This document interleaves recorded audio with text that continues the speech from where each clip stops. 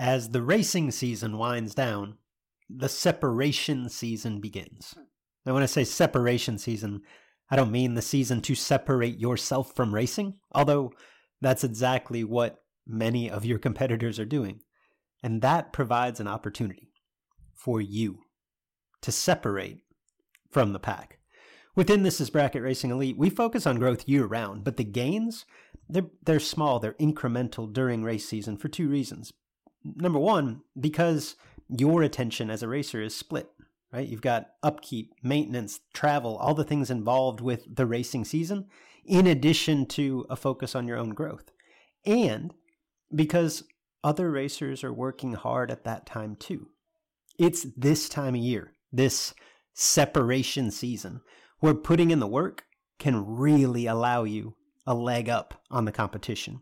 If you're serious about doing just that, and you'd like to surround yourself with a group of knowledgeable trainers and accountable peers with the tools, the resources, the wisdom to help you take that next step, and perhaps even with the occasional kick in the pants to keep you on track, This Is Bracket Racing Elite is the answer. We've helped thousands of racers just like you take the next step toward becoming the best version of themselves on the racetrack. Elite can help you do the same. Enrollment is open as of Monday, November 27th, and it closes December 8th. Learn more at thisisbracketracing.com/elite. If you know, then you know it's those long nights, early mornings, rolling down these old back roads, working all week, trying to turn his blood, sweat, and tears poured with a little bit of green in it gold. You can find me, smoke right behind me, 2 lanes and a finish line. That groove is just good for the soul. I was born into it, I was raised on it, wouldn't have it any other way. BTE builds products that you can depend on, whether it's a complete PowerGlide transmission, a torque converter for your specific combination, or any related component or bolt-on item. The professionals at BTE and Memphis Performance have what you need to succeed. Shop online at bteracing.com. All right, guys, Father's Day is just around the corner, and you probably need a gift for a hairy dad. I mean, it is what it is. Make your dad proud this year and get him and yourself a great gift from the awesome folks at Manscaped. Now, they just come out with a Lawnmower 4.0. Yeah, you heard that right. The Lawnmower 4.0. And you can get that because of this podcast for 20% off plus free shipping. Just go to manscaped.com and use the promo code JED. That's just JED at manscaped.com. You get 20% off and free shipping. You get that on the Lawnmower 4.0 or any of the products that you want to order from manscaped.com. Hello, everyone, and welcome to the Sportsman Drag Racing Podcast with Luke and Jed. I'm Big Jed Jared Pennington. He's Cool Hand Luke Bogacki. If you're a regular listener, thank you for your patronage. If you're new, you'll probably catch on soon enough. Our goal is to shed some light on the events, news, and issues in sportsman drag racing and the stars within it. Welcome back, or welcome to the Sportsman Drag Racing Podcast, where Big Jed, we sometimes discuss Johnny Bracket Racer and the chick with a stick. How are you, Big Jed?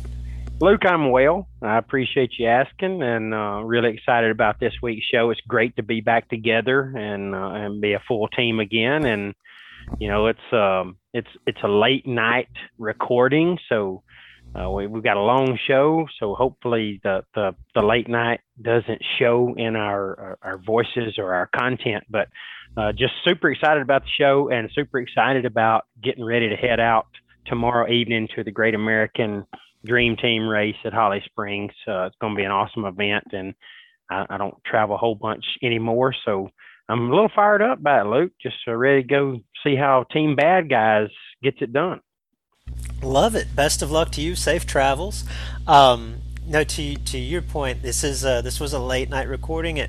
might have got a little chippy at times. We're recording the intro last, so we've already had our show. We've got a fun show on tap. We got quite a bit to catch up on. It's been a couple of weeks, Jed, since you and I have been together. So we're going to turn back the clock a little bit. We talk Spring Fling a lot. We talk obviously the $75,000 top bulb loose rocker event from Piedmont, some NHRA as well. I'll say this: if you don't want to hear us sing the praises of Nick Hastings and or Hunter Patton, we'll see you next week. There's a lot of that coming, but I think well deserved on both fronts. Big Jed, we've got a little bit of bracket racing, we've got a little bit of NHRA, we've got some shouts, we've got a Manscaped read, everything that you look forward to in the Sportsman Drag Racing podcast. We're bringing it today. But first, DJ North. If you know, then you know. You know, then you know. Luke, it has been a little while, as you mentioned off air, that since we've gotten together, so we hadn't had the opportunity to talk racing in, I guess, about 3 weeks or so. It has. It's been rough without you, but good to be back together. And we're going to talk a little bit of racing. We're going to talk about the Glot Fling. We'll go back a little ways and talk about it. And we're going to talk about the Piedmont 75K top bulb race. But Luke, there's a topic of discussion that we just can't avoid right now. And it is one bad man. That's nasty Nick Hastings. Nick is absolutely on fire this year, and just on a roll like, I don't know, like we haven't seen. We've seen a lot of guys have great seasons recently, in recent years. You got your Kenny Underwoods, you got your Hunter Pattons, you got your Wes Mays, and so on. But Nasty just seems to be doing it over and over and over. The guy's incredible. I almost interrupted, Jed, because you said Nick's been on a roll this year. It's like a 5-year stretch at this point, right? Yeah, it really is. I have a related question topic for you. This is something that I actually had in the podcast notes over a month ago, and the show went long. We didn't get to it, and I thought, well, Nick will win again. We'll bring this up. Do we fully appreciate what we're seeing? Do we have full respect for what Nick Hastings is doing? That's a great question. One of the reasons we're talking about this, he did it again at the Piedmont 75K, wins the 75K top bulb event off the bottom. Truly incredible feat. And that is something that should be celebrated at the highest level. It should be something incredible that everybody just can't believe happened. Yet, because Nasty Nick Hastings did it, it's like, yeah, okay, well, no big deal. Nasty Nick did it again. Oh, he did it off the bottom. Okay, well, that's no surprise either, because, he's double O no matter whether he's letting go on the top or the bottom. So, yeah, he's absolutely underappreciated for what he's accomplishing, Luke. I think you put this in a vacuum. Like, I don't want to be a prisoner at the moment. I'm not sure we've ever seen anything like this. I mean, when you seriously, with the basis of this podcast, we talk about Nick a lot. I don't know that we talk about Nick enough. Like, I don't know that we've ever seen anything like this. I'll present this through my lens, right? My prism for viewing and paying attention, right? So let's go back in time, a month ago, to the $75,000 foot brake race at Piedmont, the loose rocker event that Nick runnered up to Soggy Dunn.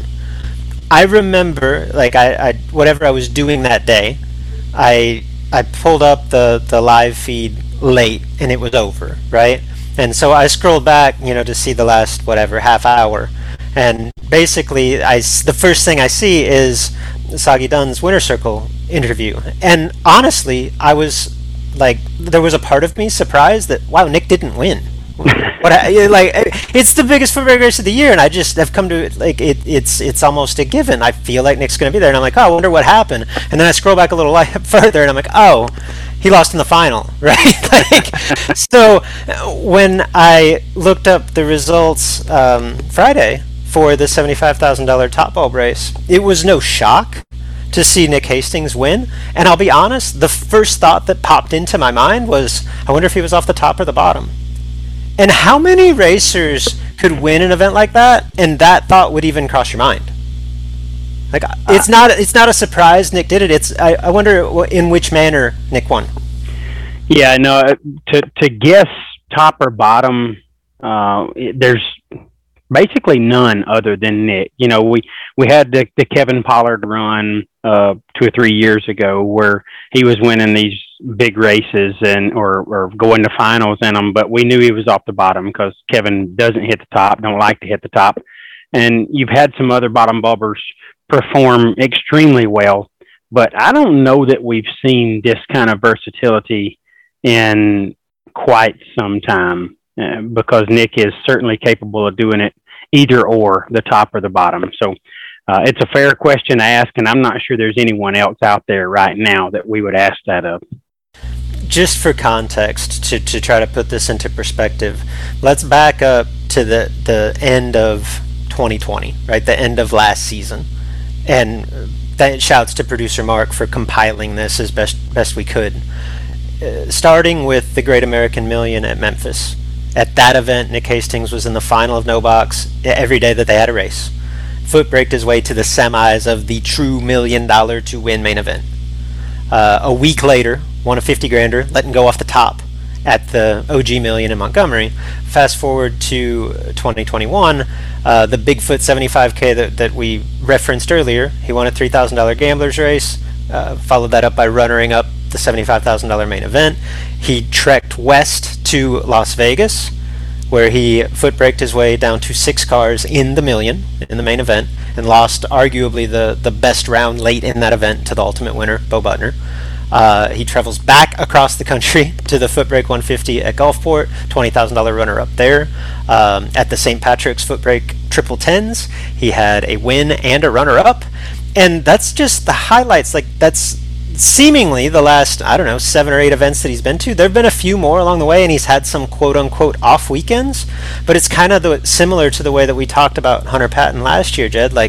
When Nick loses at 6 cars, that was a bad weekend. And for so many of us, that would be the highlight of the season. Yeah, it's incredible that we're seeing his bad days be almost dream come true days for the average racer, average Joe out there. Yet, this guy uses that and somehow fuels himself to make up for it either the next day, the next week, whatever, when he does come up a little bit short. And it's truly unbelievable when you run down this list of what he's accomplished in the last few months. And now to think, Luke, we're about to go, I'll be leaving tomorrow evening, going to Holly Springs for the Moser Great American Dream Team race. That race last year, Nick won every foot brake race they had. Every single one of them. The Dream Team, the main events, everything. So he's about to return to the scene of arguably one of the best performances he's ever had on top of all this other stuff we're talking about. It's unbelievable. I don't know how you put into perspective the pantheon of sportsman drag racing, right? And I don't want to be a prisoner of the moment. I think that we all guard against that, saying what we see today is the most amazing thing ever because it's the most fresh on our mind. But with that said, I really think that we underappreciate Nick Hastings and what we're seeing. I'm not ready at this point right now today to say Nick Hastings is the best racer I've ever witnessed. In a decade, that may be an inevitable statement. You know what I mean? If he keeps this up, I don't know how you could argue against it. But right now, today, I don't. You've probably got a better perspective on this than I do, Jed. But I'm ready to say right now today that in specifically what Nick does best, and I think it's hard to argue that what he does best is swap feet. I'm ready to say he's the best that's ever done it. I'm not sure that there's a close second. Yeah, everybody's going to have an opinion on who they think is the best, and certainly the best ever, because, our eyes see what our eyes see. And those that haven't witnessed Nick in person might not give him that title just yet. But Luke, I feel like I've seen them all of the greats for 3 decades. And there's nobody that's ever done it at the level that Nick Hastings is doing it right now. And I'm confident, that's an opinion, of course, but I'm confident that I could debate that with anyone. I mean, the guy is, as you say, everything we see as the greatest hit I've ever seen, the greatest touchdown throw or run or team. This guy truly is the best that's ever done it in foot brake. Now, there's some incredible bottom bulbers when you get a trans brake button in their hand, and they could match skill levels with Nick, but swapping feet, there's never been one better. It's interesting thing. I agree with you. It's not just the wins; it's the manner in which he does it. I mean, with the technology that we have today, like we're literally seeing every run. He's rarely red. It doesn't seem like he's ever 20. Like he's just solid every single time. It's incredible. And when we try to stack it up, and say like all-time greats, so to speak. I mean, when we look at our game today, I feel like it's more specialized than it's ever been, right? Like back in the day, the badge of honor, so to speak, was to be able to win in all facets, right? Like the best racers, say when I was growing up, the racers that I always looked up to the most were the racers that could win a top bulb race, a bottom bulb race, 8th mile, quarter mile, trans brake, foot brake, pro tree, full tree, NHRA, IHRA, bracket races, you name it, right? Because to make a living at the sport or to really have success, you almost had to wear a lot of different hats because there simply wasn't enough good races to specialize in any one thing. That's not the case anymore.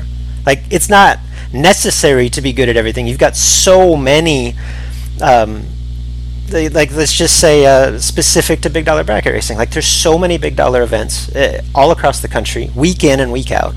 Top bulb, bottom bulb, like whatever you want to do, there is an opportunity to do that at a high level seemingly every single week. So if you're someone like Nick Hastings, like why would you pursue like being great in a dragster or being awesome in a trans brake off the bottom or something? Like, he's found a niche where he's really good, obviously, and I don't mean to take away from his versatility. Obviously he's very, very capable on the top as well. But like, if you're the best freaking foot brake racer in the world, like, why do anything else at this point in the game, right? Yeah, no, I couldn't imagine why he would want to chase anything else. And one of the other things that's unique about Nick, in a day of social media, Luke, and getting tagged and making posts, had a great day at this race or that race, you just never see it from him. He is incredibly humble, quiet, just to himself, doing his thing. He doesn't discuss his results. He's truly just going to work. I mean, it's what he does for a living, and he just gets up and goes to work every time he suits up, and he does his job extremely well. I think you've noticed, but it's really so different now with social media and all the people discussing, because hey, people, not bragging about it, but people need to thank the people that help them get to the track, and they need to show some appreciation for the marketing partners and sponsors that they have. Nick probably has a ton of that never gets that kind of recognition yet. If you just watch his program, you see the products that he's using, the people that's helping him, and they're obviously getting a lot of attention off of what he's doing, but the way he does is just so different than everyone else. It's really neat to watch it all play out. And quite honestly, I'll text Nick from time to time and say, truly incredible job this weekend. Congrats on another big weekend. I won't hear nothing back. I mean, the guy, I don't know if he ever reads it, if he just don't read his text, if he just don't respond to him because there's too many. I mean, it's a good friend, but I won't hear back. So I've just quit saying it, and I'll I'll just catch up with him at a race somewhere and give him a big old hug and tell him congrats. It's really neat the way he goes about his business. I actually think you hit on something as to, I think that's part of the reason that, I don't want to say Nick Hastings flies under the radar, but I feel like that's part of the reason that I tend to think that he gets underappreciated, is because he's not polarizing at all. You know what I mean? Like, to know Nick is to love him, but to just watch from afar, I don't think you can hate Nick Hastings, but I don't know that you can love Nick Hastings. He's just out there winning. Like, he doesn't make mistakes. He doesn't make a fool of himself. He doesn't seem to relish the spotlight. Like, he's just, to your point, there to win. I'll take it to this. Most of you probably know, Jed. I know that you know. Like, I wouldn't say I'm a lifelong fan of the NBA. Like, I grew up really following NBA basketball, and I've fallen back in love with it now in the last couple of years. And I'll keep this analogy really broad, where I think even if you're not a basketball fan, you could follow along, right? But I think back to I was growing up and watching Michael Jordan, and I feel like this is retrospective, of course, but I feel like now looking back, I feel like I appreciated what I was watching. Like, I just knew that I was watching something and someone incredible. Right? Remove it from the discussion of, like, was he the best of all time? Did I think he was the best of all time? Like, it was just amazing to watch him compete. He was obviously the best of that time, right? Fast forward that to today, I watch, it says LeBron James, or I think Steph Curry is maybe even a better example, because what Steph Curry does, I've never seen before. Like, I mean, he'll just pull up from 45 feet and, like, they go in, right? It's incredible. It's fun to watch. But at the same time, I feel like in today's day and age, like, we don't appreciate what Steph Curry does. I feel like there are so many detractors focused on what he can't do. Like, he's too diminutive. He doesn't play good defense, or if he played in Jordan's day, like, he'd get decapitated coming in the lane. Like, he's not tough enough. Whatever, right? Why can't we just appreciate what he does? And when I'll bring this back to racing, okay? That same time frame, watching the guys that we grew up idolizing, like Scotty Richardson, Peter Biondo, obviously, come to mind. You compare them to Nick and really all the stars of today. Even as a competitor to Peter and Scotty, I just always knew that I was in the presence of greatness. Like, I truly appreciated it. I don't ever want to feel like I was intimidated by it as a competitor, but you just knew, like, oh man, this is one of the best that's ever done it, or the best that's ever done it. And perhaps there's reasons that we don't necessarily feel that way today, but I don't know that that's as present with Nick Hastings or any of the stars of today, Hunter Patton, Jeff Serra, whoever. And why is that? Like, I don't know. I feel like some of it is this hyper connectivity that we have as a people, that I think just leads to maybe pessimism or just picking things apart, right? And we just have to have a debate. But kind of back to what you were saying too, Jed, like, there's no villain aspect with Hunter, or really even today's stars. Like, you go back to my basketball analogy. Michael Jordan relished the fact that opposing fans would boo him. Right? Like, he got off on it. Like, yeah, I'm going to ruin your day. And Kobe, I felt like, took it to a new level. Well, Scotty, and maybe to a little bit less extent, Peter, like, they had some of that dog in them too. They kind of leaned into that. You know what I mean? Like, yeah, it was just this feeling like, and maybe it's all perception, but I just remember looking at Scotty Richardson and feeling like I could read his mind, and him just looking around going, there ain't nobody here that can whip me. And I don't get that feeling, certainly from Nick, and really all of today's stars. With maybe, like, you get a little bit of that from Johnny, right, Bracket Racer, but I think that's just from people that don't know him. I think that's the perception that comes off. Hunter gets a little bit of a chip on his shoulder every now and then. He'll go at somebody on social media, but by and large, like, I know that rip your heart out, rip your throat out mentality exists internally, because I don't think that you get to that level without having that dog in you. But nobody lets it show today like in years past, and I think that's part of it. I think it's harder to to fall in love with that, but because it's also like harder to hate it. As a people, we're not polarizing, I think, because we're trying to appease everyone. Like, that's kind of what culture has taught us.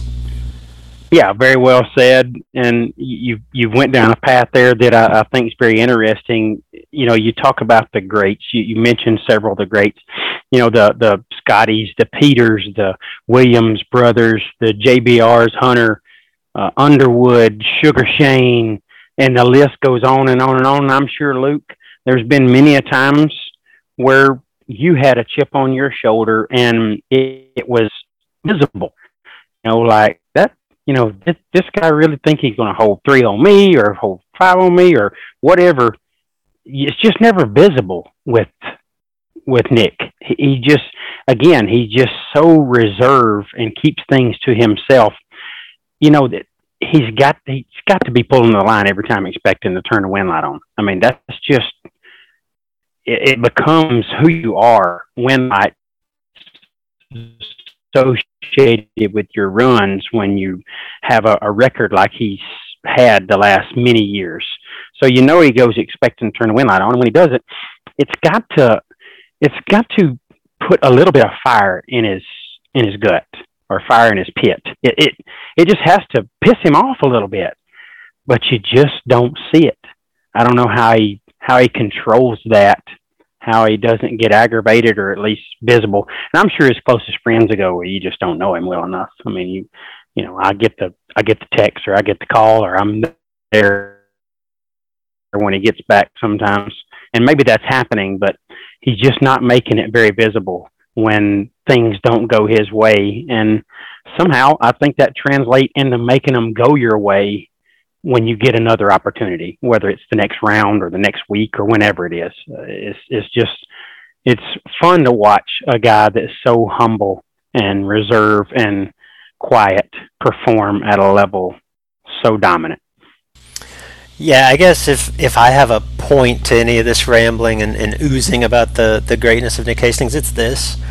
Like, I think it's easy to take for granted whatever's happening now in this moment. And I try to remind myself of this. Like, I would encourage you, the listener, enjoy greatness. Like, this is rare. This is unprecedented. We don't see this. I would just encourage you, appreciate what you're seeing. Appreciate Nick Hastings and what he's doing, because it is incredible. I agree 100%. Obviously, we have just oogled over Nick and the person that he is and the accomplishments that he's had. But crazy as it sounds, Luke, he was not the only winner at the Piedmont 75K. Wait, were there other racers there? There were apparently slightly over 300 more racers in attendance. And I know they had some gamblers races and whatnot, but the main event races outside of what Nick Hastings accomplished. I know Skirt got a win there. Ken Batchelor got a win. Again, guys themselves that are no stranger to the winner's circle have a long list of accomplishments themselves. So certainly didn't mean to overshadow what anyone else has accomplished, but Nick was the man of the hour, winning the 75K off bottom, and it looked like a really good event there for the Loose Rocker guys, again, with what appeared to be slightly over 300 in attendance. We didn't overshadow any of the other racers, Jed. Nick Hastings overshadowed them. It's Nick's fault. Let's keep it in the state of North Carolina. As you mentioned coming in, we're catching up on a couple of weeks here. So the other big race in that part of the country and in that specific state over the course of the last month, Spring Fling Galat. Big winners from Spring Fling Galat. How about Clayton Roberts, Donnie Burleson, Sugar Shane Carr, Timmy Markaglu was the big winner. Markaglu, did I get that out? Markaglu. You got it. He was the big $100,000 winner. Jerry Brewer won the last day. If there's a common theme there among those 5 winners, all of them driving 450 and quicker, dragsters. Dragsters dominate, Big Jed. Even in a day and age where dragsters and door cars are separate, is that happenstance, or is there something to that? Oh, Luke, those things are at every race, every big race. I don't think we've seen quite a run for the 450 and faster dragsters like we saw at Galat, at the Spring Fling Galat. So I'm going to say it was just coincidence. Certainly don't want that to catch on. 450 and faster dragsters winning all the races. I mean, do we want to ruin bracket racing? Because if we do, let's just keep doing that. It's not a good look for the sport as a whole. I will agree with you there. With that said, faster's better. It just is. Like, I feel like this has been diminished a little bit in recent years because of the structure of races. So we bring more door cars out. You see more door cars winning. But I'll just say, like, let's remove door cars from the equation. There is a myth that all of us, I think, at some point have subscribed to. I used to subscribe to that. There's like a sweet spot. You don't want to go too slow, but you don't want to go too fast, because you get going too fast and you get really track dependent. This might apply to door cars too. I'm beginning to learn that, but specifically to dragsters, faster's better. It just is. There's less. Yeah, just the pure physics of it, like there's less time to be on the racetrack, so there's less time for variables to impact you. But we think that the faster you go, the more traction sensitive your combination becomes. I'm just telling you, like, I don't have a 420 dragster, right? I don't have a dragster at all right now. But when I went from running 480s and had a lot of success running 480s, I went to going 450s and I was really concerned about it. Because I'm like, man, that might be on the edge. I'm telling you, I thought I had good 480 cars. The faster car was better. It just is. Like, it drives the tire into the ground. It is actually less track dependent. And like I said, I don't think it's good for the sport because it costs more money to go faster. But I think it is hard to argue that faster is not better. Now, to your point, Jed, the beauty of bracket racing is that $80,000 to $100,000 pipe rack that's going 440s is not necessarily any more competitive than, look at Nick Hastings, Matt Daddis, Wes May, Scotty Richardson, Gage Birch with that 6-second door car. Like, they can win too. But I'm just saying that in a vacuum, that faster, purpose-built car is at an advantage. It's not a huge advantage, but it's an advantage. Despite the rules that we've put into place to minimize or mitigate that advantage, like, I don't think that that's coincidence. I'm a firm believer that fast dragsters, while more expensive, while less fun, if it's in a vacuum, I do think it's the best tool for the job. Yeah, there's no debating or arguing that, Luke. You're going to have the people that brings up the list that you brought up, the Nick Hastings, Daddis May, Scotty, Gage, but you're talking about guys that are arguably in the top 10% of driving talent in our sport. Let's just say I put a guy that wins a couple of races a year in a 450 dragster, and I put a guy that wins a couple of races a year in a 650 or 620 door car, and let them go 10 times against one another.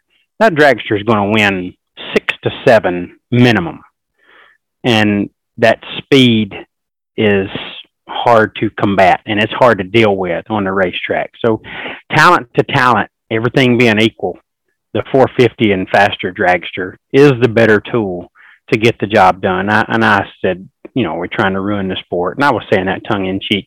I have nothing against 450 and faster dragsters. I mean, they're a great tool, and a lot of people are utilizing that tool to try to turn on win lights. But it certainly is less fun to watch, and it certainly does not peg the cool meter when you see a 450, 40, 30, 20 dragster win a big race. It is just, I don't know. And I'm not trying to minimize what they've accomplished, because it certainly is, remarkable to win a big event on a big stage with a big purse, no matter how fast you're going. But it just doesn't peg the cool meter when it's done by a real fast dragster, as opposed to that high five high 6-second door car or whatever it is. I'll feel that way forever. Any door car. Like, you get wheelies, or if a 7-second door car wins, that's a story. If a 4-second door car wins, that's cool. Like, it pegs the cool meter to win when you slam a door. Yeah, I agree. I want to thank everybody for tuning in. To make sure that you're the first to know when next week's episode is available, subscribe.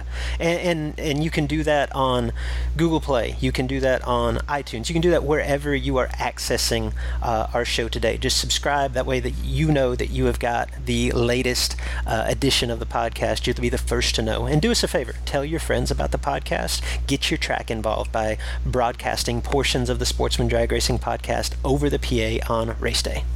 Reasons to use BTE tune-up services. Number 1, quick turnaround time. You won't be out of commission for half the season while you're waiting on your parts. Number 2, unparalleled customer service and responsive communication. Reason number 3, all brands of parts are accepted. It's not like they just work on BTE parts. Number 4, BTE offers freight shipping discounts. They are located in the shipping capital of the United States, near Memphis, Tennessee. And number 5, reason to use BTE tune-up services. Quality work from knowledgeable technicians helps your system achieve peak performance. Now you might ask, how is the Lawnmower 4.0 different from other trimmers? Well, this upgraded trimmer includes a multifunction on-off switch that can engage a travel lock. Now, this is a great feature if your father or yourself do a lot of traveling. You keep that thing from, getting away from you in the bag, let's say. It also gives you the ability to turn the 4000K LED spotlight on and off when needed for more precise trimming. Sometimes you can't see in the cave without a little bit of light. Now, you can go take care of your package in the dark because you got that 4000K LED spotlight. It's incredible. The Lawnmower 4.0 even allows you to customize your trim through additional guard lengths with sizes 1 to 4. So whatever length you prefer, they can take care of it with the Lawnmower 4.0. I mean, you cut the grass, you get it. You cut it a little higher, cut it a little lower. Whatever you like, the Lawnmower 4.0 can provide that for you. Now get 20% off plus free shipping at manscaped.com. Use promo code JED, simply put JED. Now don't forget that you came from your dad's loins. And this year, you can show your original home and some appreciation for the old man by going to manscaped.com and ordering him the Lawnmower 4.0. Get it today. All right, I'm gonna switch gears. I'm gonna go NHRA. I got a lot of NHRA notes. You up for it? Oh yeah, bring it. All right. So since we last talked, we've had 2 NHRA national events. The final national event in Atlanta. Most recently, the 4 wides in Charlotte. Had a double divisional in Dallas, Texas. Let's take them one at a time. I want to start with Atlanta just because I felt like it was story rich, like an abundance of great stories from the last NHRA national event in Atlanta. It was a special one to me. Like, I won Supergas, so as a racer, that result was really important to me. As a podcaster, Jed, I'm more about content, and I'll readily admit that from a content standpoint, I was by far the least intriguing winner at Atlanta. So let's move on. Chuck Trotter wins Super Comp in a Thunderbird. I mean, like, he did his burnout and slammed the door before he staged for the Super Comp final. You don't see that very often. No, that's not something you see very often. It was really cool to see Chuck get that done. But and Luke, I don't want to blow by what the way you gave your results and then just kind of discarded it. Pretty cool win for you. You had a story leading up to it about what Atlanta meant to you and the things that you've accomplished there, both in bracket racing and NHRA competition over a couple of decades. And to go out and get that last win in Super Gas was a pretty cool story, and you drove well. So congrats on that. That deserved a little more attention than you gave it. And I get your whole deal there, what you were doing, but I appreciate maybe not as cool as Chuck Trotter, but it was cool. Definitely not as cool as Chuck Trotter, but no, to your point, like I have a soft spot for Atlanta. I don't. Many of our listeners may have seen my Facebook post, like for a track that was never like my home track, that really I've only probably been to a dozen times. It was just a place that everything always seemed to click. And my first trip there was the year that they had the Million, George Howard's Million. That's 2001, and it was just it was in October, so it was like 2 months after my father passed away, and it was one of the first trips where I went racing without my dad. So it was like I don't know, like rite of passage isn't the right word at that point. It was more like, oh wow, if I'm going to do this, like I got to kind of be on my own, right? I went with my mom and my girlfriend at the time, and we just ran the table. The day before the Million, I won a 20 grander, and they had it's like an all-star race for everybody that had won a B&M Series event that season. The winner got a new chassis. I won both of them. And that was my introduction to Atlanta, right? Yeah. And since then, it was the home to my first NHRA national event win. Now a couple more since. Won a handful of big bracket races there. Nearly doubled up at a B&M Series race, and you know how hard that was. Like, just to say, for the number of times that I went to Atlanta, it seemed to have a lot of tremendous memories. So to close it out on a high note, yeah, that was pretty special to me, no doubt. As it should have been. A great win for you, and again, what Chuck Trotter accomplished is really cool. But to wrap up racing at a legendary facility like that, and to do it in that kind of fashion is going to be a great story. It'll be a great story for the rest of all of our lives. So cool deal there for Chuck. But Luke, let's talk about some other pretty awesome accomplishments. Yeah, no, like I say, Atlanta was rich on stories. Chuck Trotter winning comp in a door car. First time that's happened in a decade. Big Jed, trivia time. Who was the last driver? This floated around on the internet a little bit, so you may have seen it. Who was the last driver to win Super Comp in a door car prior to Chuck Trotter? Well, I feel like it was Kunkel, but I didn't see it on Facebook.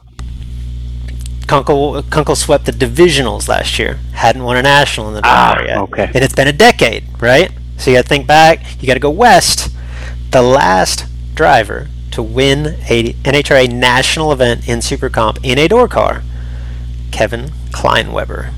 And what I thought was really cool about this, WFO Joe Costello had Chuck Trotter on the stage at Atlanta, and as he's interviewing him, gets a text message from Kevin Kleinweber. Hey, tell him congrats. How awesome is that? Very cool. Very cool. I mean, Kevin Kleinweber's a really good dude himself, so that's good stuff. I wish I had known the answer to that. No, you did. You just had to think a little harder. Chuck Trotter wins Super Comp, defeated Kent Hanley in the final. Hanley had a story in and of itself. He nearly doubled at Atlanta. Minutes after losing the Super Comp final to Chuck Trotter, Kent comes back in his Cavalier to win Super Stock. His last win in Super Stock. This was his second national event victory in the Super Stock category. The first, just recently, 1994. Oh yeah, 20 years ago. 27 years removed from his first national event victory in that category, Kent Hanley wins his second Super Stock, while in between he did win 2 national events in Super Comp. In the Super Stock final, Kent knocked off Brett Candies. Of note there, Brett Candies, 0-5 in NHRA national event finals. That's the bad news. The good news, 3 consecutive runner-ups to start 2021 in Superstock. He actually just added another one at the Dallas Divisional last weekend. So while Brett didn't get to hoist the Wally and have the national event glory, he's looking pretty strong as a contender for this year's national championship. Stock Eliminator Final had no shortage of drama. That's a heads-up final. Those are always fun regardless of the class. Personally, maybe I'm a little bit biased, I think it's more fun when it's a K-Stock automatic heads-up. The race itself wasn't that close. Greg Rowe beat Adam Davis handily, but heads-up finals are cool. Heads-up finals of slow cars, I think, even cooler. Dylan Stott, Big Jed. Before we blow by that, excuse me, that heads-up stock final, that was in a big Nomad station wagon that Adam was driving. 2 tons of fun. That he had just went to Minnesota from Alabama, picked that up kind of on a whim. He and Greg Hines partnered up to go get that, and takes it out for the first race. And I don't know, I can't even remember what it was running, like high 12s, low 13s, and drove the wheels off of that thing and made the final round, and arguably would have, been a major threat to win that final national event there had he not had a heads up with what might be one of the fastest K-Stock cars in the country. I mean, he got outrun bad, unfortunately for him, but really cool story. And as much as we talk about how talented Nick Hastings is on the bottom, that's a guy, and you ran with him for years. That's a guy that at his peak could do it as good or better than anyone. No doubt. We were, funny story, we were actually parked next to Adam and Greg at Atlanta. So Greg Hines, new to the stock eliminator scene, right? So they get down to 4 cars as we're going into Sunday, and Adam's explaining, like, yeah, we're doing great, but if we win and Greg Rowe wins, we're going to have a heads-up final, and we don't have a prayer. And Greg, Greg, he's like, no, we're not losing. Like, we ain't just giving up. We're not losing a heads-up. What do we got to do? And Adam looks at him and says, look, if we win and he wins, we're losing a heads up. So I think they were ready to, at some point, to go home and get a 383 out of a bracket car to make it a little bit better fight. But yeah, I decided against that. I'm sure.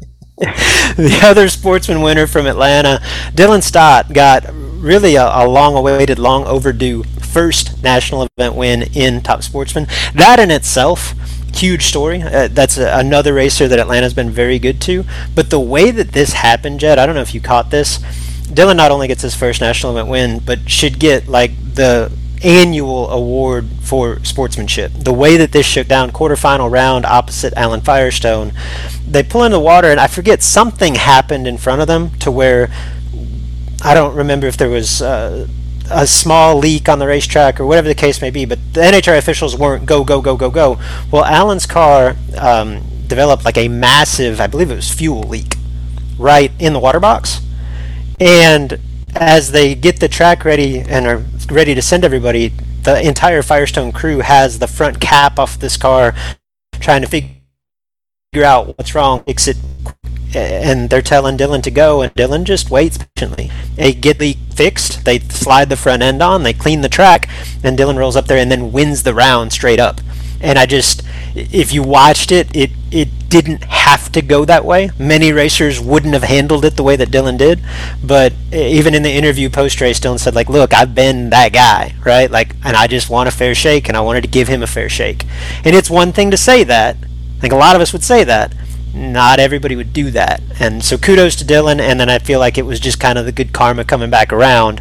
He not only wins that round, rolls through David Tatum in the semifinals, Sandy Wilkins in the final, collects his first national event. Wally. Yeah, very cool story. Dylan Stott wins the Gary Williams Sportsmanship Award for the Atlanta National. That's a great story there. And, with all that's on the line and all the money and time spent to get to that point, to think that someone can put sportsmanship and a fair shot at winning for their opponent ahead of everything else, that's pretty incredible. So good for you, Dylan Stott. Really cool story. Side note, and I just slide this in somewhere, right? So I think we mentioned this in a previous episode. It was at the NHRA divisional event in Houston that Slate Cummings lost control of his Superstock car past the finish line. If you watch it, it looks like it was an obvious result of excessive braking. Just stuffs that beautiful cobalt into the wall, destroys the car. Luckily, didn't collect his opponent. Right.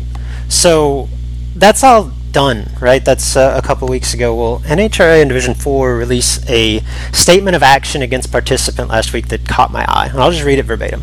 The following action has been taken against Slate Cummings regarding excessive braking at Houston Raceway Park in Baytown, Texas during Lucas Oil Drag Racing Series event number 4-2.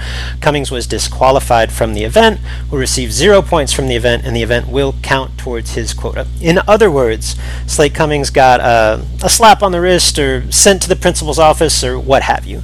And Jed, I won't put you in a bad spot and ask you to comment on this. If you've got thoughts, we'll get to them. I just want to say this, like, reasonable minds can disagree here, and I understand the desire from the powers that be to take a stand here, right? At the same time, and I have not spoken to Slate about this, I assume that I know how he feels. I know how I would feel if I was him, okay? I just destroyed a $100,000 race car.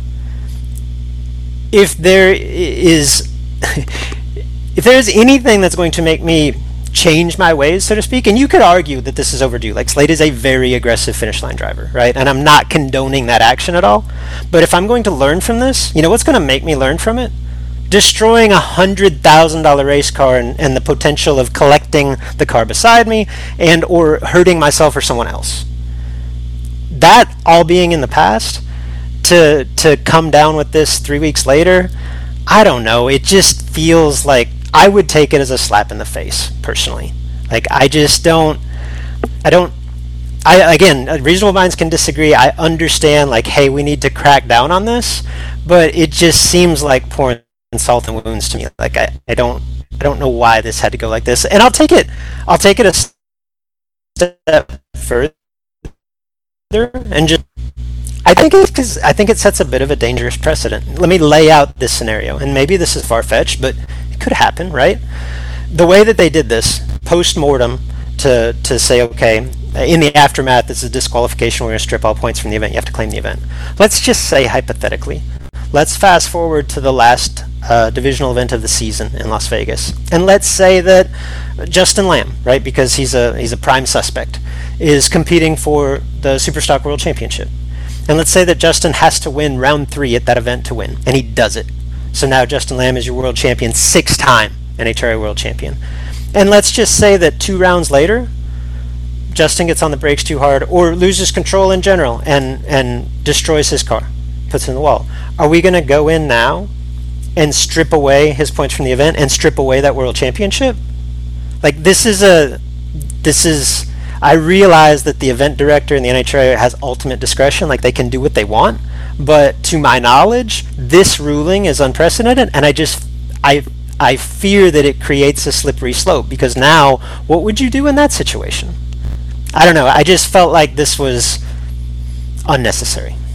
I wouldn't disagree, Luke. For me, what I don't know is what took place prior to this incident. That's fair. And this announcement. Had Slate been warned privately on a couple of occasions, Slate, if this turns into an accident, this is what's going to happen. So, maybe they've done their due diligence. Maybe they did their pre-work here and had some discussions with him. But if it just happened as a result of the accident, I would agree with you wholeheartedly that that's probably setting a dangerous precedent. And, you're going to have the people affected by rulings like this now, Emmons and Cummings, and you're going to have those people watching closely, and you better make sure you do it fair and equal. And I don't know how you do it fair and equal when it comes to putting the brakes on. Now, how hard did I put the brakes on? How can you tell how hard I put the brakes on? Did something fail? And Slate, in true Slate fashion, and I love him for it. He did his video, showed his car all beat up in the shop and tore up, and parts here, parts there. And he said, yeah, I dropped and I stuffed it in the wall. And he said, probably going to do it again. And he didn't mean probably going to wreck again, but what he meant was, I'm going to drop. That's just instinct, and that's who he is. So it'll be interesting to see how his driving style works with the NHRA's thoughts and rules, or at least their perception of what the rule is. Yeah, I mean, we've had this discussion before. I don't know that we necessarily need to revisit it. It is to try to police excessive braking in general is selective prosecution, unless you're just simply going to penalize someone every time that they crash, right? Which, again, I feel like at that point it's diminishing returns. I guess my overall argument here is that if you, as a racer, don't quote unquote learn your lesson or reevaluate your tactics after stuffing one on the wall, like, I don't think that this ruling is going to have any effect. You know what I mean? Like, if that doesn't change my mind and make me reevaluate how I'm going to drive the finish line, being stripped away of my points and saying I'm disqualified from an event that I had no prayer of making it to the next round, was lucky to walk away and like walk, you know, like, what are we accomplishing? That, I guess that's my point. Very good point. Walmart don't take points, but they would take $100,000 that it's going to take to replace that car. So that would be less than enough for me, for sure. Fair enough. Charlotte National Event. This is just this past weekend. Jim Perry won Super Gas, and I will say, Big Jed, that was a karmic win.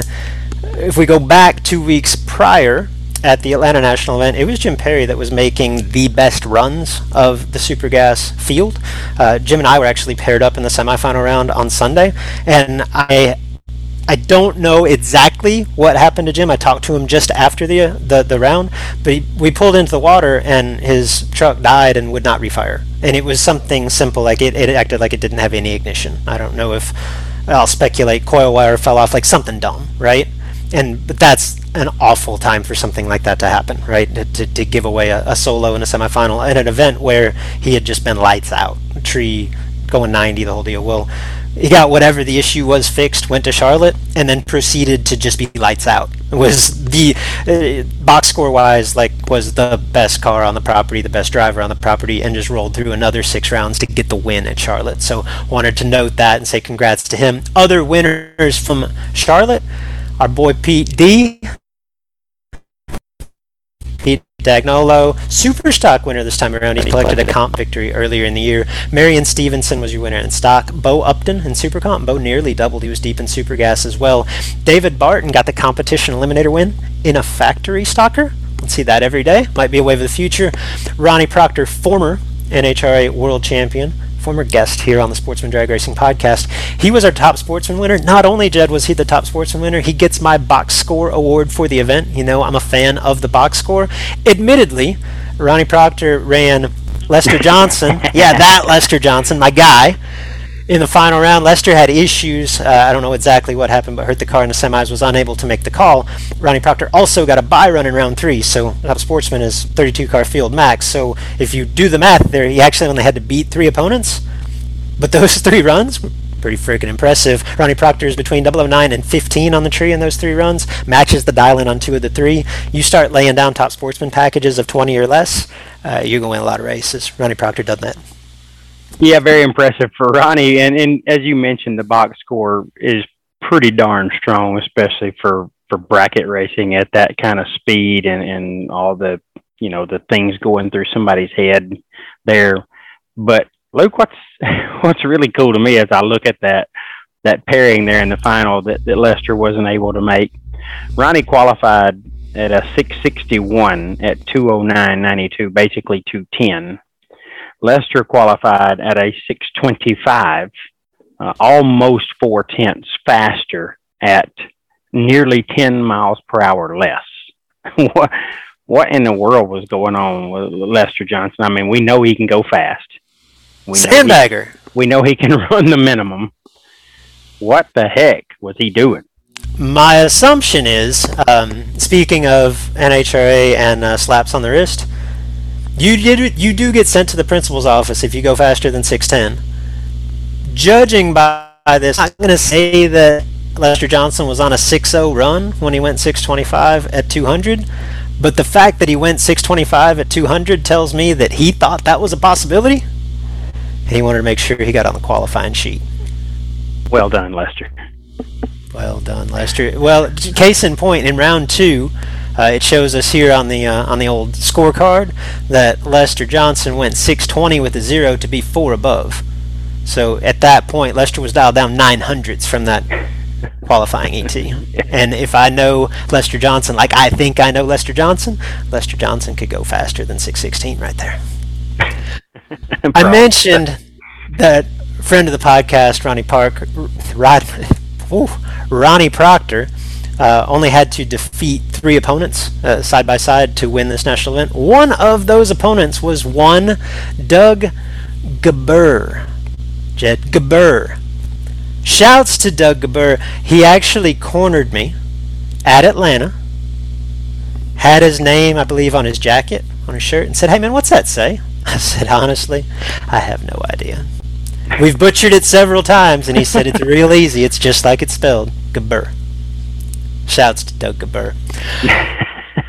Lucas Oil a mid-podcast shout. Wow. A mid-podcast shout. Don't worry, we're not done. He'll get another mention. NHRA Lucas Oil Series went to Dallas last weekend, double divisional. Storylines from there, a couple that stood out to me.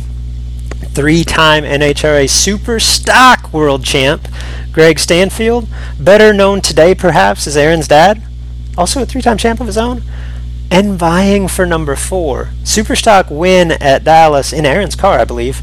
Made back-to-back wins. He also won at Houston. He is now 2nd nationally. Has a real legitimate shot at returning to those glory days of, what is that? It's got to be 2 decades ago that he was, I believe, if memory serves, his 3 Superstock championships were back-to-back-to-back. Yeah, I'm sure you're right. I have no idea. Stanfield still trails the aforementioned Brett Candies in the early national points chase, and again, it is early, but he's putting up a score that I feel like he's going to be a threat. Stock Eliminator, I wanted to bring this out. This was in the 2nd of the 2 races. Parker DeVore, who we've talked about here on the show before, last year's number 2 finisher nationally, very, very talented bottom bowl racer. He gets the win in Stock Eliminator in race 2, and his box score was really impressive, but it's not the story that I wanted to bring up here. It was the runner-up. Sheila Mae Holt, a.k.a. the chick with the stick. Okay, there's 2 rounds that make Sheila's box score look ugly, but one of them was a bye run where she didn't go down the racetrack, just staged and took the tree. The other, Wes Neely went red well in front of her, and I'm assuming that she just kind of quit and didn't, whatever. She was like negative 128 on that run. Let's throw that one out. Besides that, Sheila Mae is turning loose a clutch pedal in a high 10-second Stock Eliminator car. Her lights 22, 21, 13, 11, and then in the final, opposite Parker DeVore, Big Jed, she is 002 take 7. No, 2 take 8. Yeah, 2 take 8. 2 take 8, final round of Stock Eliminator. I'd take 2 take 8 in the final round of the million with the delay box on the 8th mile. Yes. She's 2 take 8, banging gears on the long track. It was no good. Parker DeVore, 7, couple thou under, winner. But shouts to Sheila, chick with a stick, putting on a show. That really is remarkable. What she accomplished there with the stick car, and bless her heart, go out there, go 002, take 8 in the final. That's got to win, Luke, in any category, much less in stock. But my dog, yes, Parker DeVore is my dog. He's an Oklahoma Sooner loving son of a gun, but I still love him. He is arguably the largest bracket racer in the country. This guy looks like Sasquatch. He is huge. He's tall and just a big man. Lays her down 7 and 9 thou under, where she had to take 5 or less and got 8. So Parker with a heck of a lap there, had a strong box score himself, had a Cummings and an Emmons in his path to the final round and gets it done. So great accomplishment by Sheila, no doubt. Chick with a stick is a great name, great nickname to have. But my man Parker, that's a huge win for him. I'm really proud for him. Another big story from Stock Eliminator, I think I mentioned that quarter mile run that the quarter final run, I'm struggling today, Jed. Quarter final run that Sheila won was over Wes Neely, who turned it red. We've talked about Wes a few times on the podcast. He just keeps on keeping on, Big Jed. That slow Stock Eliminator car, this quarter final appearance just continues to bolster his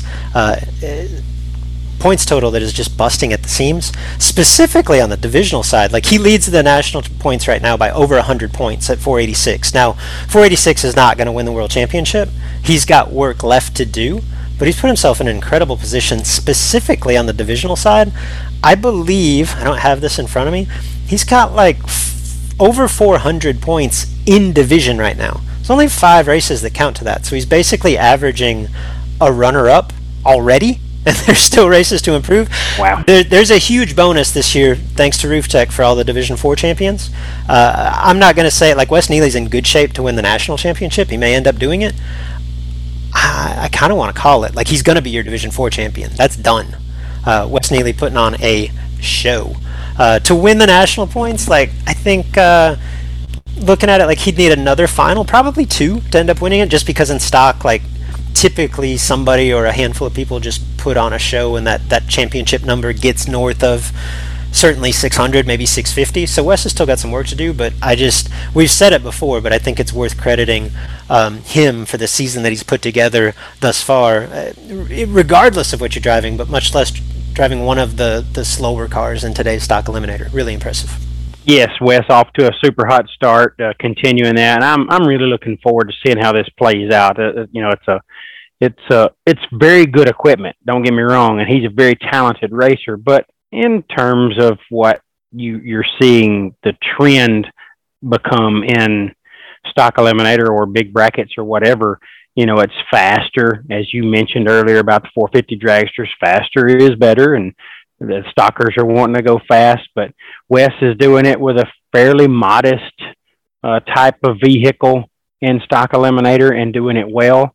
So, we saw a champion last year in a modest operation, and, it'd be great to see that get repeated again this year with one of our Southeastern guys here in Wes Neely. So great to see him accomplish what he's done so far, and really hope that he's able to hold them off and continue to get the points necessary to be a major contender at the end of the year.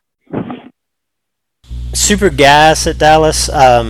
I did manage to win the first event of the 2, but once again, I feel like I was overshadowed. The story of the weekend in Super Gas, Coy Collier, no question. Coy, semi-finalist in the first event, then comes back, wins the second event. Really impressive weekend from a family that's certainly no stranger to the winner's circle, but Coy really getting it done on all levels this year. He's had tremendous success bracket racing. I believe this is his first appearance on the NHRA Tour this year. Hops in that Camaro Super Gasser and puts on a show. What does that add up to? He was like 12-1 on the weekend. So really impressive stuff from Coy. Pretty strong stuff from Coy, something we've come to expect now, and obviously he's capable of doing it on both sides of the bracket and in NHRA competition. So really talented young driver that's doing well. But Luke, let's get back over to you and another Super Gas win. I would assume what you have created with your early season success is a little more of a hit to the gas or the fuel card, because I would imagine that's going to increase the number of events that you're going to attend with your beautiful C7 Charlie Stewart race car. I'll be honest, Jed, like, this was basically our plan for the season anyway. As I've said here before, like, we enjoy the NHRA format of competition. So our plan, my wife and I, this year was to kind of make the 6 and 8 anyway. At least we had that penciled in on the calendar. So not necessarily a huge change in plans. We did opt to chase the Division 4 title mainly because of the Roof Tech bonus and just where we're at geographically. It made sense. So I do think, like, just having been through these situations before, right, where you have a hot start or get hot at some point during the season, I mean, on one hand, like, yes, I could not have asked for a better start to the year. I mean, I lost second round in the second race at Dallas, but the first 3 events I went to, I was in 3 finals. Like, that's awesome. You can't ask any more of that. Like, that's a dream start, obviously. And I think my points total probably looks good right now. But again, I've been through this enough to know that if you're talking like national championship, those you don't win those in May. You can lose them in May. Can't win them in May. And I ultimately, like in any other class, to get there, I think you need to amass 650 points, which is whatever. My goal is to always put up 650 And I say that's my goal, like I've done it once, twice, maybe. But that's not a guarantee that 650 is going to win the world championship. But if you put up 650, like, that's a really good season. Like, that's an outstanding season. So if someone trumps that, then you just more power to them. But to get, I guess my point on all this is to get to 650, you need minimum 5, maybe 6 finals. So as awesome as this early season run is, I'm maybe halfway to the goal. Like, there's just a lot of racing left to do. Oh yeah, a ton of racing left to do. And you said you can't win it in May, but you can lose it. But you certainly can't win it in November if you don't at some point put together a good string of win lights, and you've done that and put yourself certainly in position to be a contender with finishes much like what you've been having. So good luck to you on that. And certainly if that was your plans for the year to make all the races that you can count towards the championship run, then I'm sure you will be just that, my friend. Looking forward to watching that play out as well. Super comp at Dallas. Lyndon Rutland on a roll. He won the first event at Dallas. He also won the prior event at Houston. So that's back-to-back Division 4 wins for the former NHRA World Champion. And again, we're talking roof tech bonus in Division 4. He looks to have a stranglehold on the Super Comp. Chase defeated Chris LeBlanc in that first final. Race 2, Big Jed. Bill Dennis wins, and again, I'm going to highlight the nasty box score for Mr. Dennis. The tree, he's 35 first round. Other than that, like 14-17 with 1,001. Impressive, but not like, oh my god. What was the oh my god was after running 901 in round 1, he posted runs between 890 with a 0 and 891-2 in the 6 subsequent rounds. Just matching the index every time that he staged. I thought it's interesting too. You probably see it as I shared that box score on the screen. Bill Dennis defeats a familiar name in the final, but one that we don't necessarily often associate with NHRA Super Comp racing. A young man by the name of Hunter Patton drove to the runner-up in Super Comp. Big Jed, surprised? Not surprised at all, really, but yes. I know. Wait a second. I know that don't make sense. Not surprised by the results, just surprised to see him there.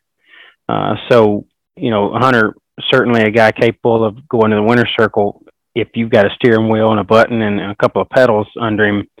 Not surprised to see how well he performed, but just surprised that was on his radar, really, more so than anything. And you talk about box scores, Luke.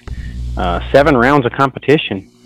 Do you see how many times he lit up 8.90? I do. 5 of those.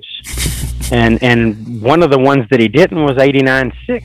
So very impressive. The other one that he didn't, by the way, he sent the crank trigger wheel through the body panel. The car shut off. Oh, that's what happened. So Elrod must have went red or something? Jamie Elrod actually went under. Oh, okay. Oh, wow. No, yeah. But he wasn't happy about that. No. Okay, so we brought this up a little bit earlier, and how there was a time when, let's say, Scotty Richardson would win stock eliminator at the U.S. Nationals and go to the final round of the $1 million race in the same season, right? There was a time when David Rampey would double up at an NHRA national event and win the Moroso 5-day. There was a time when racers would hit the bottom, the top, long track, short track, whatever. Like, as we mentioned earlier, there's just not a lot of opportunity or necessity for today's standout competitors to showcase that type of versatility. Hunter did that. Like, I know that racers like Ray Miller, like John LaBouche Jr. make this look easy, but there is a pretty significant difference in strategy and to some extent skill set between winning a quarter mile super comp race and even an eighth mile bracket race in the same car. And for Hunter to kind of flex that muscle is really impressive. And you mentioned his box score. Like, his lights are really impressive too, but that's almost a given, right? We've come to expect that. He was 25 one round. Other than that, his worst was 15. He was 0-0 3 of the 7 rounds that he staged for, right? Again, that's impressive, but from Hunter Patton, I'm like, yeah, like, that's kind of what I expect to see. To your point, the 90s. For someone that doesn't do a lot of this, to go 95 of the 7 rounds, and in the final he missed it by 4 thou. By the way, that runner-up for Hunter Patton, 14 take 4. Bill Dennis was 14 total. Yeah. So Hunter's 4 thou under. Like I've said before, that I think it would be an awesome like science experiment to put Johnny Brackett Racer in a Super Comp car, because I just feel like his skill set is tailor-made for it. Like, if you don't know exactly what you're going, and in order to win the round, you have to outdrive everyone at the finish line. Like, give me Johnny Brackett Racer, give me Jeff Serra, right? Like, I just feel like they would absolutely thrive in that type of competition if there was ever a reason for them to do it.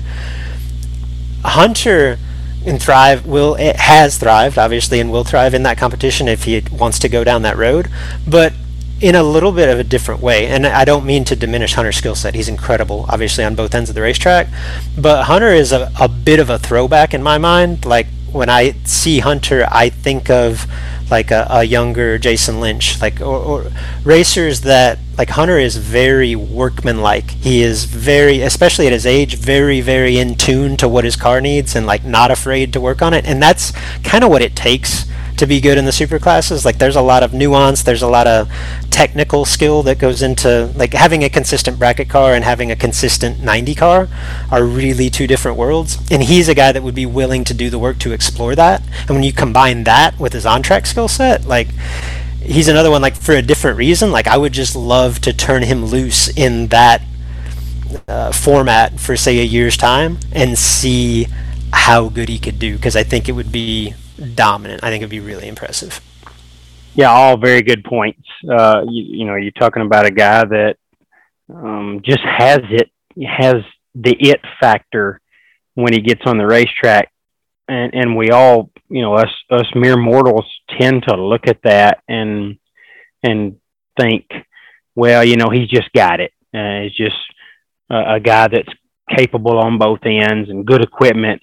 But you alluded to it, that Hunter works extremely hard on his setups, and he fine tunes his cars, works on them hard to make sure that they are performing at the level necessary to be a champion or a winner. So the fact that he's displayed that effort in his run is something that I think would keep him right on top of any category that he chooses to run in. And, you know, I'm sure the bracket racers are going, yeah, Hunter, go do that, man. Go do that super comp thing. You'd be great at it. You'd be a legend. Go get that Wally. Yeah, go win it, bro. Yeah, well, my impression of how Hunter works, like, if I was going to all the big bracket races, I'd be egging it on. Hunter, there, you can't win it. You can't go win a Super Comp World Championship. You don't have that club in the bag. Like, I'd push that button, see where that went. No, to your point, and I'll reiterate, like, I feel like this is the shower praise. Give Nick Hastings and Hunter Patton their flowers. This is the podcast for it, right? But I will say, the season that Hunter had last year, and to just his age, if nothing else, like, to the old guard, that could have been very easily construed as, like, who is this punk kid, right? Like, and I think it would be easy in a vacuum to not like Hunter. I will say this, one specific instance, and I wasn't there, but I've heard the story from so many racers that I know how much respect he gained from that crowd, you know, like the touring big dollar big bracket crowd that has maybe been doing this for 15-20 years. There was an instance at an event last year where Hunter literally changed torque converters in the staging lanes during competition, and not like a buyback round, like 4th, 5th round. And that just, and this was in the midst of his just reign, you know what I mean? Where this was in the midst of 2 months where he was in basically every final, and that was one moment where everybody just turned around and said, you know what? This kid's earning this. Like, he is putting in the work, you know? And I just, that stands out to me. That's who Hunter is. Yeah, I agree. And last thing I will say, Luke, is there might be something comforting to Hunter by putting it on the popper before he lets go. He might find his inner Troy Williams Jr. Because those string of lights are very impressive. So he might find his inner Troy Williams Jr. and decide to go popper, a stage popper before he lets go, and even in the bracket race, and become more of a threat if that's even possible. That was an impressive run he had there. It was. There's something to that. It makes you focus. It must. I had a couple other quick notes from Dallas. Competition Eliminator, that's where that Roof Tech bonus is really huge, right? And impacting not just the total points, but race-to-race basis. And it's having an impact at Dallas. There's 41 Competition Eliminator entries. Like, I've been to Indy when they didn't have 41 Competition Eliminators. There was a time I wasn't sure that there was 41 Competition Eliminator cars in the country. They were all at one racetrack, right? So kudos to Roger Brogdon and what they've done there to really bring not only those racers out, but I'll just speak for myself from afar, like the intrigue in that category. And racers from literally all over the country, not only driving to the Division 4 events, but claiming Division 4, going to all of them. Kevin Self, winner in the first race over Doug Lambeck. Lambeck there all the way from California. Cody Lane, who is claiming Division 4 from Washington State, wins race 2 over Greg Camplain, another racer that would normally be competing out of Division 3. Greg's from the Indianapolis area, also claiming Division 4 this season. Briefly, Top Dragster and Top Sportsman. I know we're spending a lot of time on a division race. I just thought there was a lot of intriguing stories from Dallas. Greg Lair wins Top Sportsman in the first race over Vince Hoda. Lance Abbott wins the second race over David Bills. Got time for a quick Greg Lair story? Always. Love him. Greg Lair has been going fast in door cars, I venture to say longer than I've been alive. Certainly longer than I've been paying attention. So back in my youth, and this is before I was old enough to even take the wheel, so I'm probably 10 years old. The biggest race, I think one of the bigger events in the country, like it wasn't the Moroso 5-day, but this is before the days of the $1 Million Race. I think this is before the days of the B&M Series, right? They're talking 1990, 1991. The biggest event in our area, growing up in North Texas, was called the Texas Shootout. And looking back, it seems bizarre, but it was an awesome format in the time because, keep in mind, like none of us had toter homes and stackers where we're trying to load up 3 cars like it was everybody's truck and an open trailer. The event would be contested Thursday at Texas Raceway, my home track, little 8th mile track near Fort Worth. $5,000 to win. Friday, quarter mile, Texas Motorplex, 30 miles away, $5,000 to win. Saturday, back to Kennedale on the short track. Sunday, back to the Motorplex, right? So everybody would just go back and forth. It was awesome, and it brought in cars from everywhere. Well, Greg Lair pulls into this event one year, again in my youth. And keep in mind, this is 1990, Jed. Like, I would venture to say that the fastest door car that I'd see on a regular basis might go 570. Maybe there was some crazy guy going 50s. You know what I mean? Greg Lair rolls into this event, with at the time like a IROC style Camaro that looks like a pro stock car of the day, and it's got all of these huge push buttons lined up on the trans tunnel, and I'm like, what the heck are those? Well, that's how you shift it, because it didn't have a power glide. And Greg Lair is dialed 518, and my first instinct is this guy is nuts, right? And he didn't win the $5,000 that day, but this was before buybacks. The second chance race was like a $2,000 win consolation race, and Greg Lair won that race, dialed 518 in a Lenco equipped, push button shifted mountain motor Camaro, and it was the coolest thing I had ever seen. So ever since that day, Greg Lair has been on a pedestal in my mind, and he just elevates that with a win over Vince Hoda. By the way, Vince Hoda, current NHRA National Championship leader. Vince is putting together a great year, so shouts to him, but I wanted to share that on Greg Lair. Cool dude, and been going fast for a long, long time. Still pushing buttons. Yeah, it sounded like Greg was way ahead of his time there. 1990. In 1990, I was still making 6-time runs and dialing at 2 faster than my fastest run. And I don't think I ever saw anything with doors go 5 anything in 90 unless they were running the Fast 8 class that everybody come to watch. So that was way ahead of his time and still doing it. So good story, real good story. I loved it.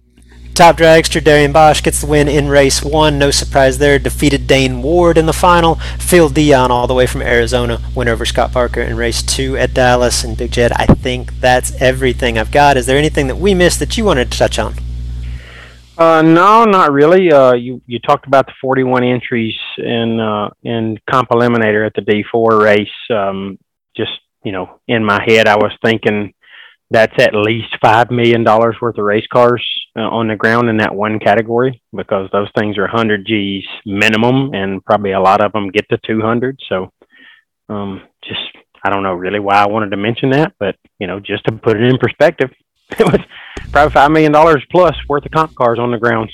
Well, that's why I think that the Roof Tech deal is so notable, because it's the first time that class has ever had the opportunity to race for purses that are even remotely commensurate to the investment necessary to compete in Stock Eliminator. I mean, it's $50,000 to win the division championship, and they bump up the purses at every event too. Like, it's, I don't know. It's I don't know if it justifies the expense, much less the work of Competition Eliminator, but it's 10 times what it pays anywhere else, Yeah, and you'll win more by winning that division than you'll win for winning the national championship. So it's going to be a fivefold. It'd be a pride thing too for the D4 winner. They know they've beaten people that came for that money. So it's going to be pretty cool to see how that plays out. And Luke, I guess that's it. That's it. That's the show. Wrap us up. Wow. What a whole lot of stuff we talked about there. What a fun show. And really good stuff. It was good to be back together. Our team getting back together for the first time in a few weeks, full. So great to do that, and great to talk sportsman drag racing with everybody and talk about the heroes within it. So a lot of fun, but that does wrap us up. We certainly would love to hear from you, the listener, on the Sportsman Drag Racing Podcast Facebook page. You can send us a private message, and producer Mark and yourself, or you can put it right out there on the Facebook page for everybody to see if you got an opinion on some of the great racers that we talk about, some of the great performances, whatever. If you got something that you want everybody to see or hear, just put it right out there on the Facebook page and let us see what's going on. Tell us what you like, tell us what you don't like. We would love to hear from you often on the subjects that we talk about here, or some subjects that you would like us to talk about. So definitely would hope to see some response out there from you. So Luke, we talked to, you gave basically a mid-podcast shout to Doug Gabur, and I'm sure he's going to make the list again, but let's hear those shouts, bro. I'm really excited to get back to shout time. Shouts to Trivia Time. Shouts to Kevin Kleinweber. Shouts to both Ronnie Proctor and Timmy Markaglu. Those are two names that I've said repeatedly without issue. I completely stepped all over myself with both of them earlier in the show, so shouts to both of those guys. Shouts to Sheila Mae Holt. She is the chick with a stick. Shouts to Parker DeVore. Would you call him a Sasquatch? Yeah, he's the biggest Sasquatch, yeah. The biggest Sasquatch. Shouts to the Oklahoma Sooners. Shouts to Wes Neely and channeling his inner Jody Lang. And shouts to Doug Gabur, especially shouts to Doug Gabur. Yeah, good list. Great list there. Welcome back to the shouts. And it's good to be here. That does it for us, guys. If you do Twitter, Luke and I both are very active on the Twitter. You need to look us up there and tweet us. Certainly reach out to us there. Luke is at Luke Bogacki, Bogacki. I am at JP11X. Certainly want to hear from you there as well. And we just look forward to getting back together with you soon and talking more sportsman drag racing here on the podcast. Luke, last thing I want to leave you with as to wrap the show up is, I'm not sure that you know this, so I want to educate you. Do you know how a cat likes its steak cooked? I do not. Thanks for listening, guys. Talk to you again soon. If you